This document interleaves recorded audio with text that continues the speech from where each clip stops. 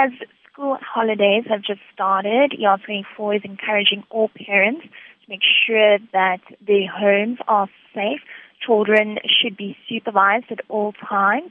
We're asking them to please make sure that anyone taking care of the children, whether it be the parents themselves, caregivers, or domestic workers, take a first aid course. We would like them to be proficient in CPR and basic first aid.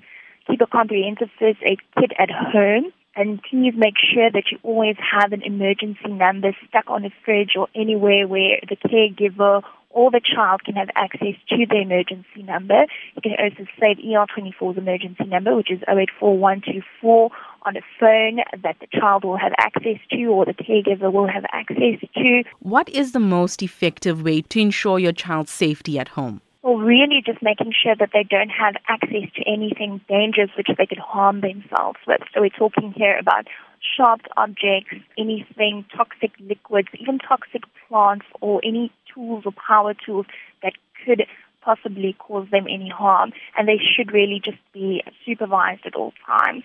The most effective way to ensure your child's safety at home is to take a baby's point of view, to look for anything that could pose a danger. As your child starts walking and climbing, you should have to reevaluate your home.